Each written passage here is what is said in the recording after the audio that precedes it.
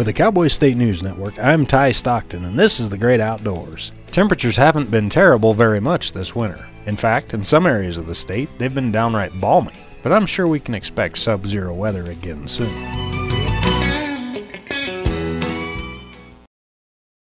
A few winters ago, I went out to feed the horses one morning right after I got out of the shower, but before I checked the thermometer, I stepped out the door and reached to swing the storm door shut behind me. That's when I realized it was a bit on the chilly side. As I heaved the metal storm door closed, I found myself being pulled off balance by some strange force. Once the pain in my fingers reached my brain, I realized I was stuck to the door. My hands were still a bit damp, and they had become one with the house. There was a chance I could reach the laundry room sink if I opened the storm door. I could fill one of the dog's food bowls with hot water, pour it on my hand, and get it unstuck.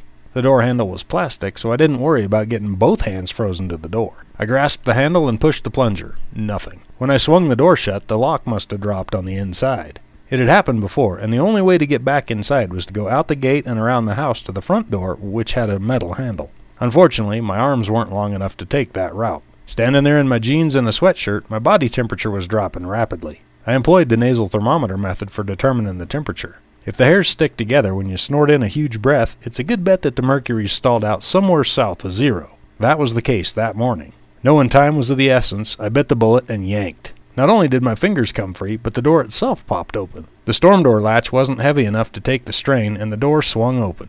Since that experience, I've been a little more careful about checking the temperature before going outside. If it's any kind of cold out there, I wear gloves.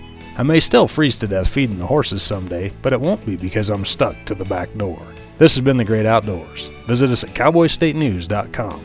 I'm Ty Stockton, and I'll see you out there.